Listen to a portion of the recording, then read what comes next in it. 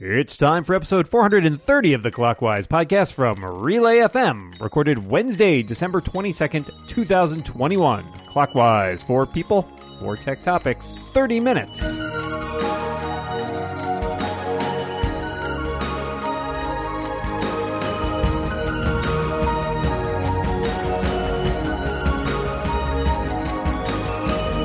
Welcome back to Clockwise, the Holly Jolly Tech Podcast. I am one of your hosts, Micah Sargent, and I am joined across the internet by my good pal and dungeon buddy, it's Dan, the man, Morin. How you doing, Dan?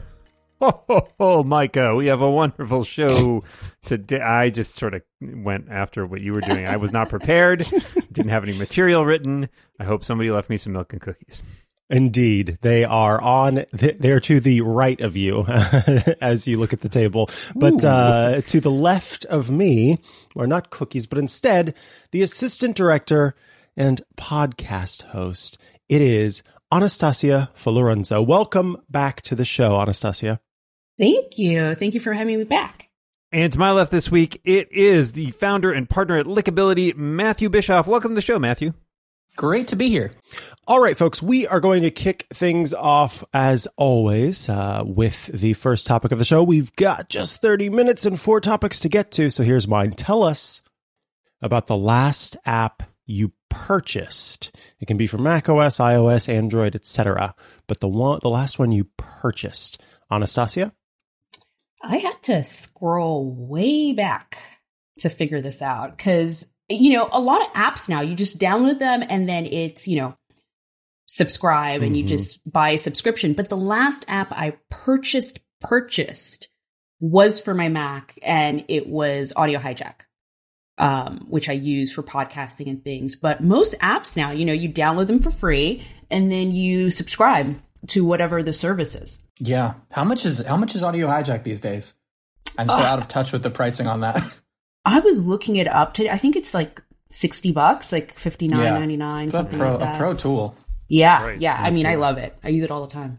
I think the last thing, I'm looking back at my purchase history, I think the last app that I bought was Pixelmator Photo, which came out or updated recently, and it was... I think it normally runs like $8 and it was $4. I was like, I not something I use a lot, but like I might as well pick it up because it is a usable tool. Again, a professional level tool that costs $4. What do you use in that? What do you use in there? I've never used it. I won't say that I have used very much. I was playing around with it the other day actually because it's got the tool that lets you remove stuff from like photos, and like it was amazing. I took a picture from my car. I was in the passenger seat while we were driving somewhere, and it's like, it's a nice snow-covered scene, and you could see the guardrail next to it, and I could just like run my finger along it and erase the guardrail. I was like, doesn't look perfect, but wow, it looks pretty good. So what do they call it? The chain link fence feature? Yeah, exactly. Yes, exactly. Get rid of all those unsightly chain link fences. A lot cheaper than actually removing them, let me tell you. Matthew, What was the last app you purchased?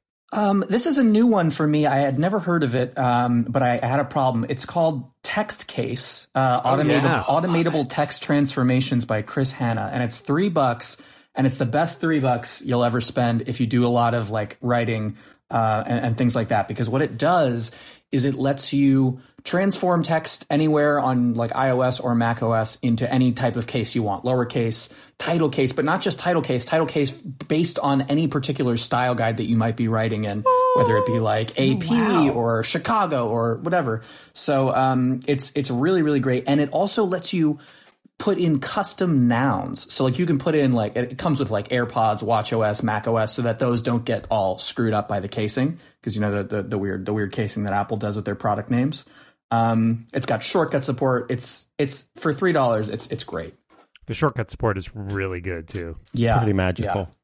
Yeah. Thank you all for your answers. The one that I have for you is an app called Vinegar Tube Cleaner. It's available for $1.99 in the App Store, and it cleans your tubes. No, it is. I just got this too. It's made by And a Dinosaur, which is also delightful. And what it does is it will take the YouTube site, but also YouTube embeds, and it turns them into that HTML video tag player. So the YouTube player isn't that standard YouTube player. Instead, it drops to that basic one, which is able to be picture-in-pictured.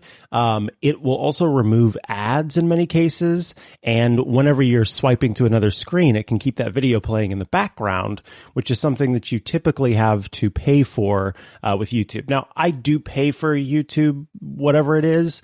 Red or whatever. Yeah, that. And so I haven't been able to try it without that, so I can't confirm that it works in the other way. But it is nice to have this kind of the video that I like to play on the web versus YouTube kind of adding its own rules and regulations surrounding it. Vinegar Tube Cleaner made that a lot easier.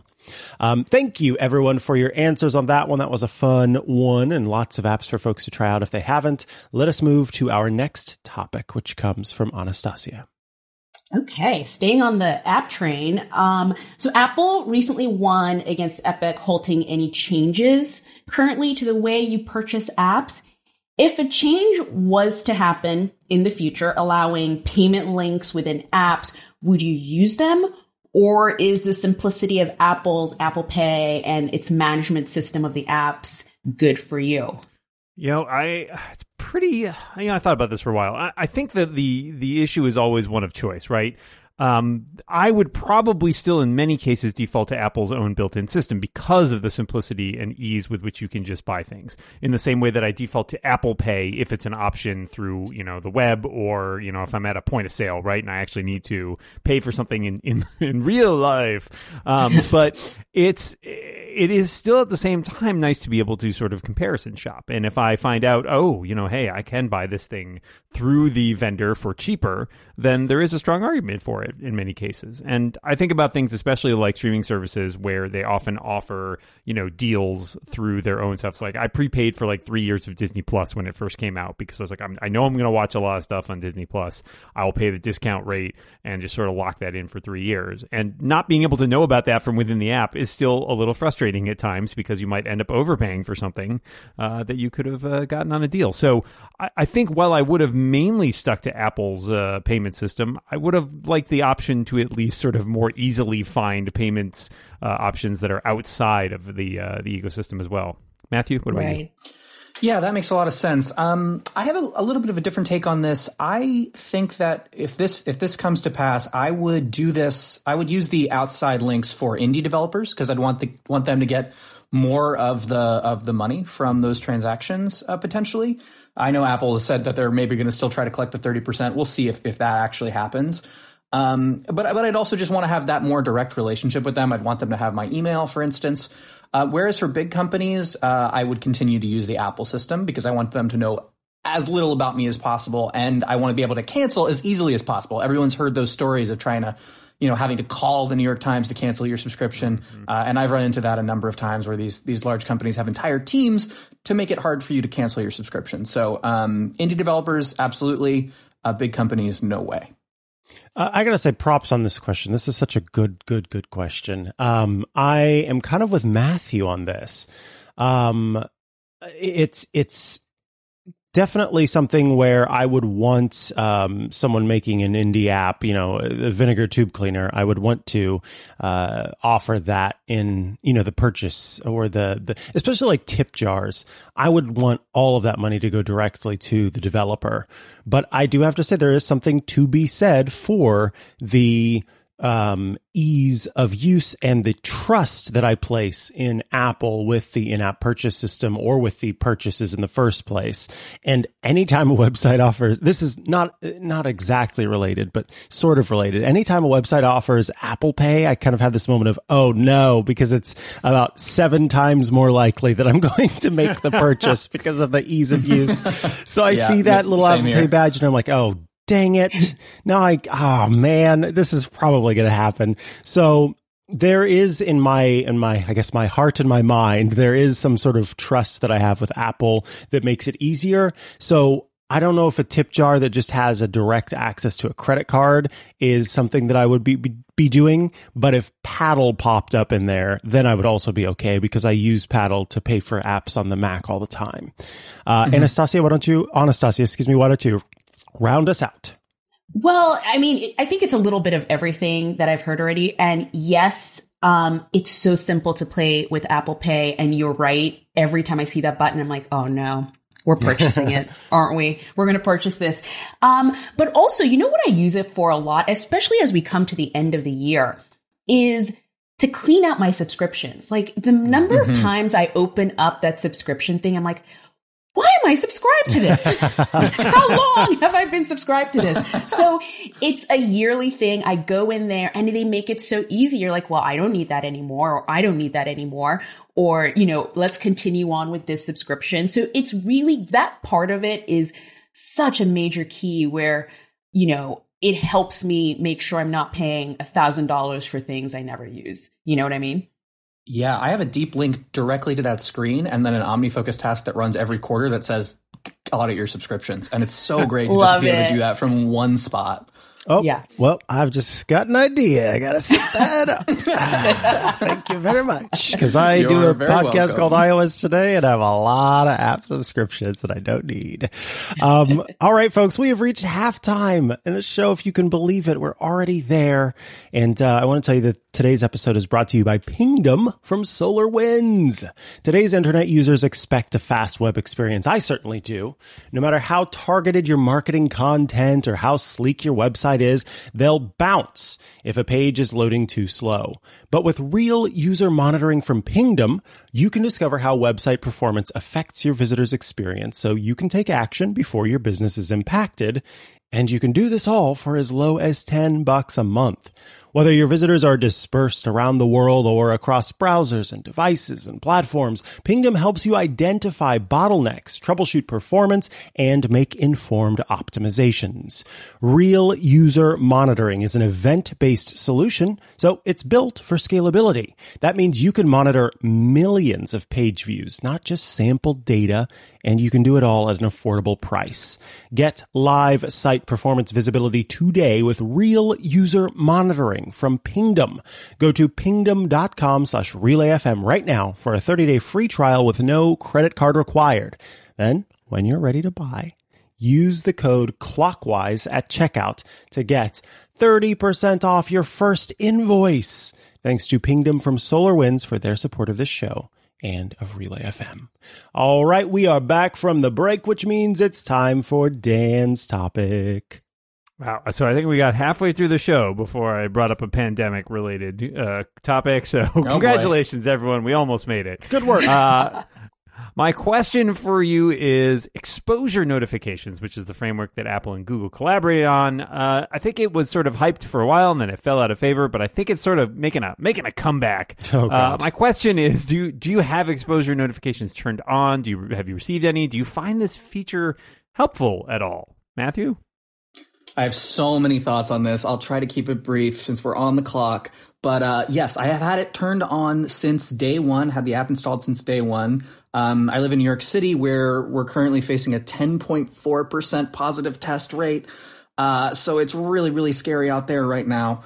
I have never received one, though. And I think part of the problem, and there was a recent article by Laura Hecht Filella about this called Evaluating the Failures of Exposure Notification Apps. I think the problem is that these are really, really difficult for regular people to enable. You have to install a separate app. You sometimes have to sign up for something. You have to know about that app. There's marketing challenges. And so some of the things that showed up in this article were that, first of all, a survey early on in 2020 found that 71% of Americans didn't plan on downloading one of these at all because they had privacy concerns. So we clearly didn't, as technologists, do enough to explain how the privacy stuff works. And then multiple states have completely ended their digital contact tracing programs, like Arizona, which had only 1.3% of the state's population installing these apps in the first place. So I looked in my own state, in New York.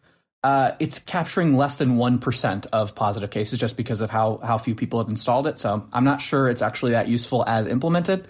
I wish it had been, though. I had friends who are family members actually who had been actually actively misinformed about the contact tracing. And so I had to do some sort of cleanup work with it and explain what it was, what it wasn't, how it worked, how it didn't. And there was a lot going around. And I'm sure you can imagine where they got this information. They got it through someone who got the information from, you guessed it, Facebook. Only there were contact tracing for that, my God. Yeah, exactly.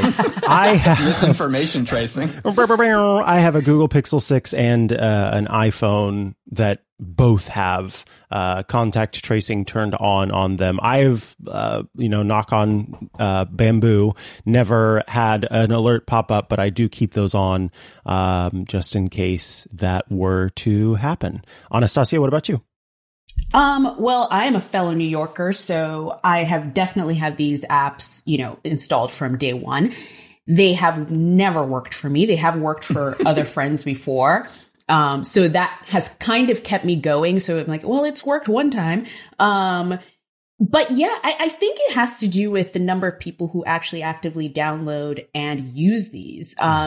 If there isn't that sort of database of people, it really doesn't, do what it's supposed to do. I think with contact tracing, at least in my case, it's just gone to, basic, who are the 6 people or who are the people you were in contact with for this amount of time and that long. And it's all like telephone. I wish it worked better because I love technology like that. But,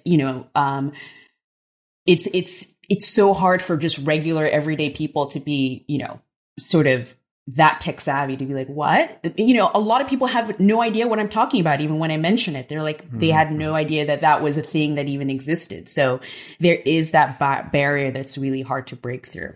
Sure. It's a bummer. Yeah. It's a bummer because if Apple and Google had just said, we're going to do it ourselves instead of leaving it to the states, there would have been challenges with that people would have had the same privacy concerns. But at least the adoption rate probably would have been a lot higher. Right. We talked a few weeks ago about digital vaccine records as well, and has a similar sort of problem with the way that the different states implement it. I will say I got my first exposure notification yesterday and the second one this morning. So fun times. Wow. And from different regions, because I was traveling this past weekend. I went to Washington, D.C., and I got one from the D.C. system last night, and then one from the Massachusetts system this morning, both for the same day, which makes me wonder if it was in the airport. But I agree with everything that people have said about the implementation is actually not bad. Like the technology underlying all of it is very clever. And I think the issue has been more of one of marketing and of the uneven rollout amongst different states. If this system had, as Matthew were just saying, been sort of evenly implemented at a federal level and, basically more of an opt-out system perhaps than an opt-in system in many cases, then I think it could have provided a lot more valuable information for people, because we do carry around these devices with us all the time. And yes, tracking our locations is not always the most privacy thing to be doing, but at the same time, it's done anyways by a bunch of private companies, so why not get some usefulness out of it?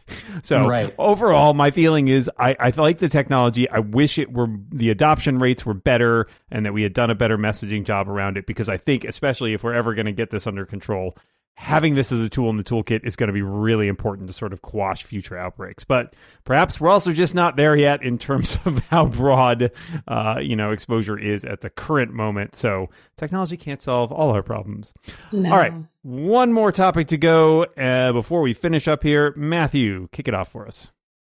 Okay, well, 2022 is right around the corner, so I'm curious, bringing it back to apps, what apps or systems do you use to track your progress toward your resolutions or yearly themes or the new habits that you're trying to get started in the new year?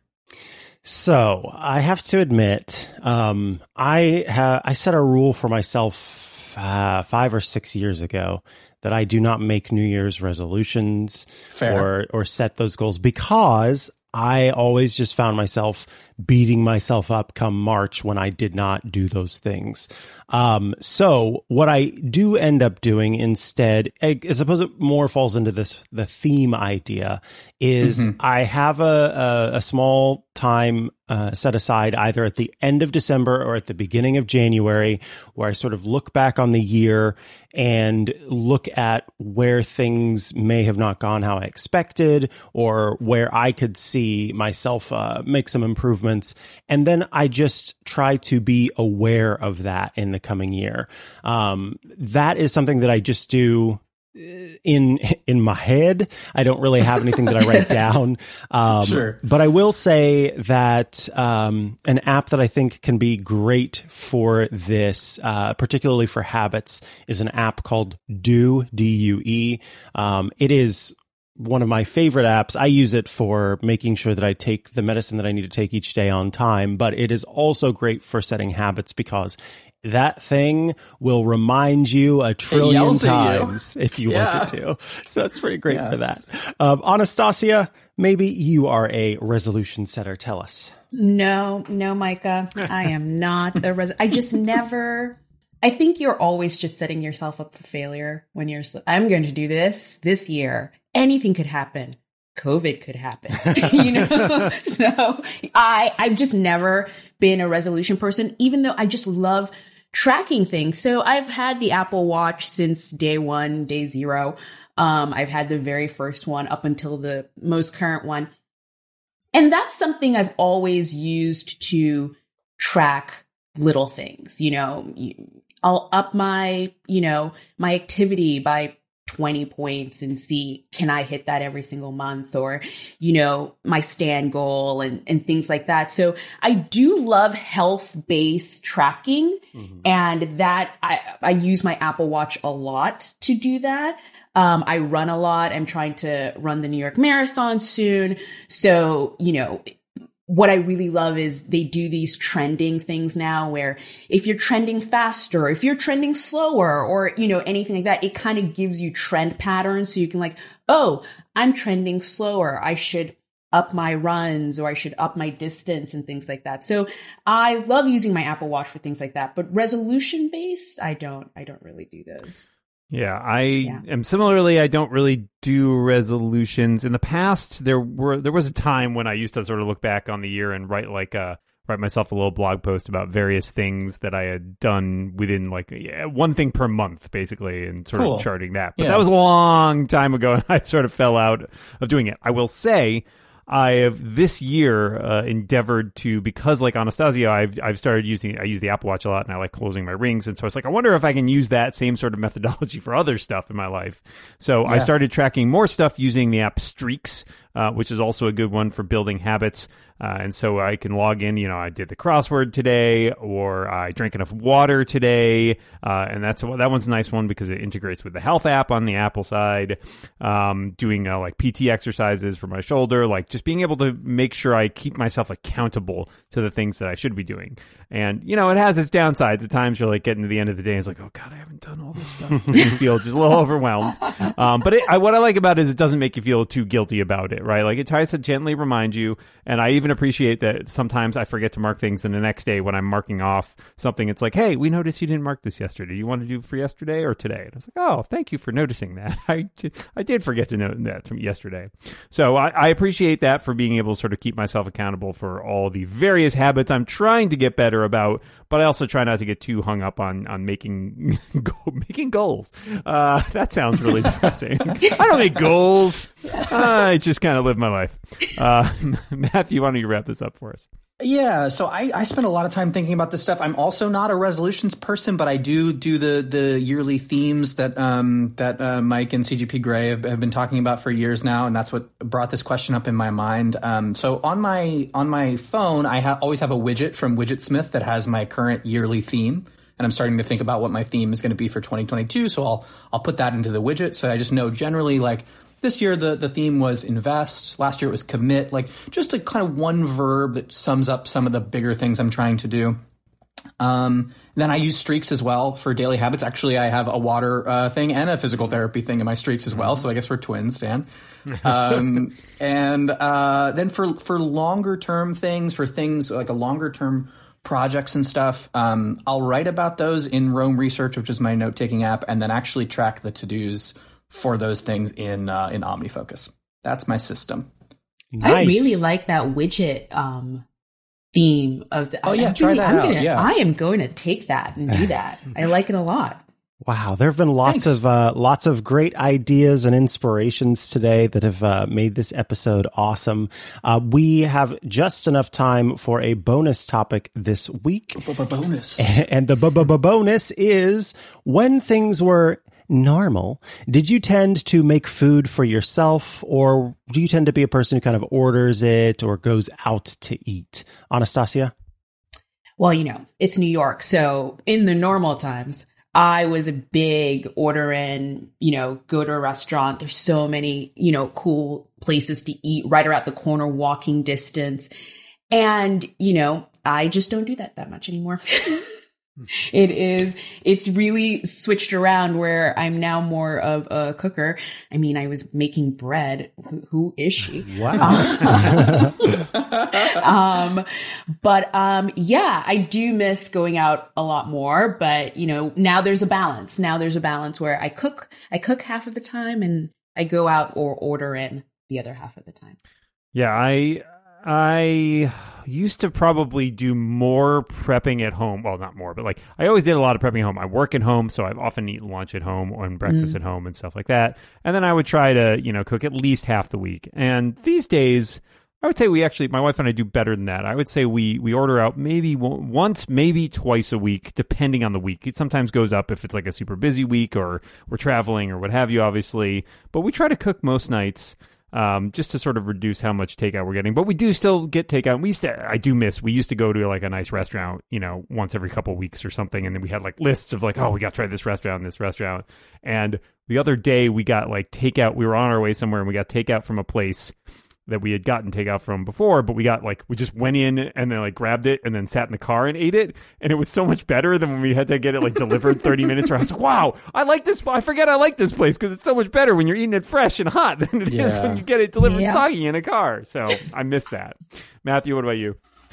When things were normal, I would go out all of the time. Also a classic New Yorker answer. I mean, my apartment's pretty small. There's so many incredible places in my neighborhood. So I'd be out all the time. I'm regulars at a bunch of places that I walk in. They're like, oh, Matt, how are you?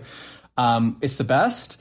Now I guess it's a little bit more delivery than that. I still don't cook that often, because I don't like cooking for just myself, and my partner and my wife and I are separated by a border trying to work through immigration stuff. So, when she's around, I'll cook more because I like cooking for her, but, otherwise, it's a lot of delivery.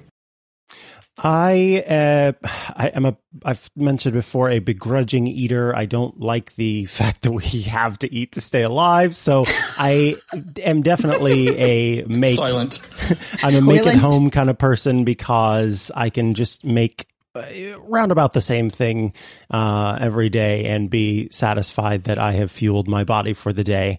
My partner also makes a lot of his own food, but occasionally will order something in. So thank you all for your answer on the bonus topic. That brings us to the end of this episode of Clockwise, which means it's time to thank our incredible guests. Anastasia Folorenzo, thank you so much for being here. We do appreciate you joining us today. Of course. Thank you. It's been great. And Matthew Bischoff, thank you so much for joining us as well. Yeah, it's an absolute pleasure. And Micah, before we want to wrap up, I do want to remind everybody listening out there that, of course, if you want to get longer episodes of Clockwise and you want them fast as humanly possible, you can subscribe to Clockwise Unwound at relay.fm/clockwise. That's our subscription program where you get the episodes with all the 30-minute shows. Sometimes we go over 30 minutes and stuff gets clipped out, but you can hear it all if you prefer. And that's all we have time for this week. But until next week, we remind everybody out there, watch what you say. And keep watching the clock. Bye, everybody.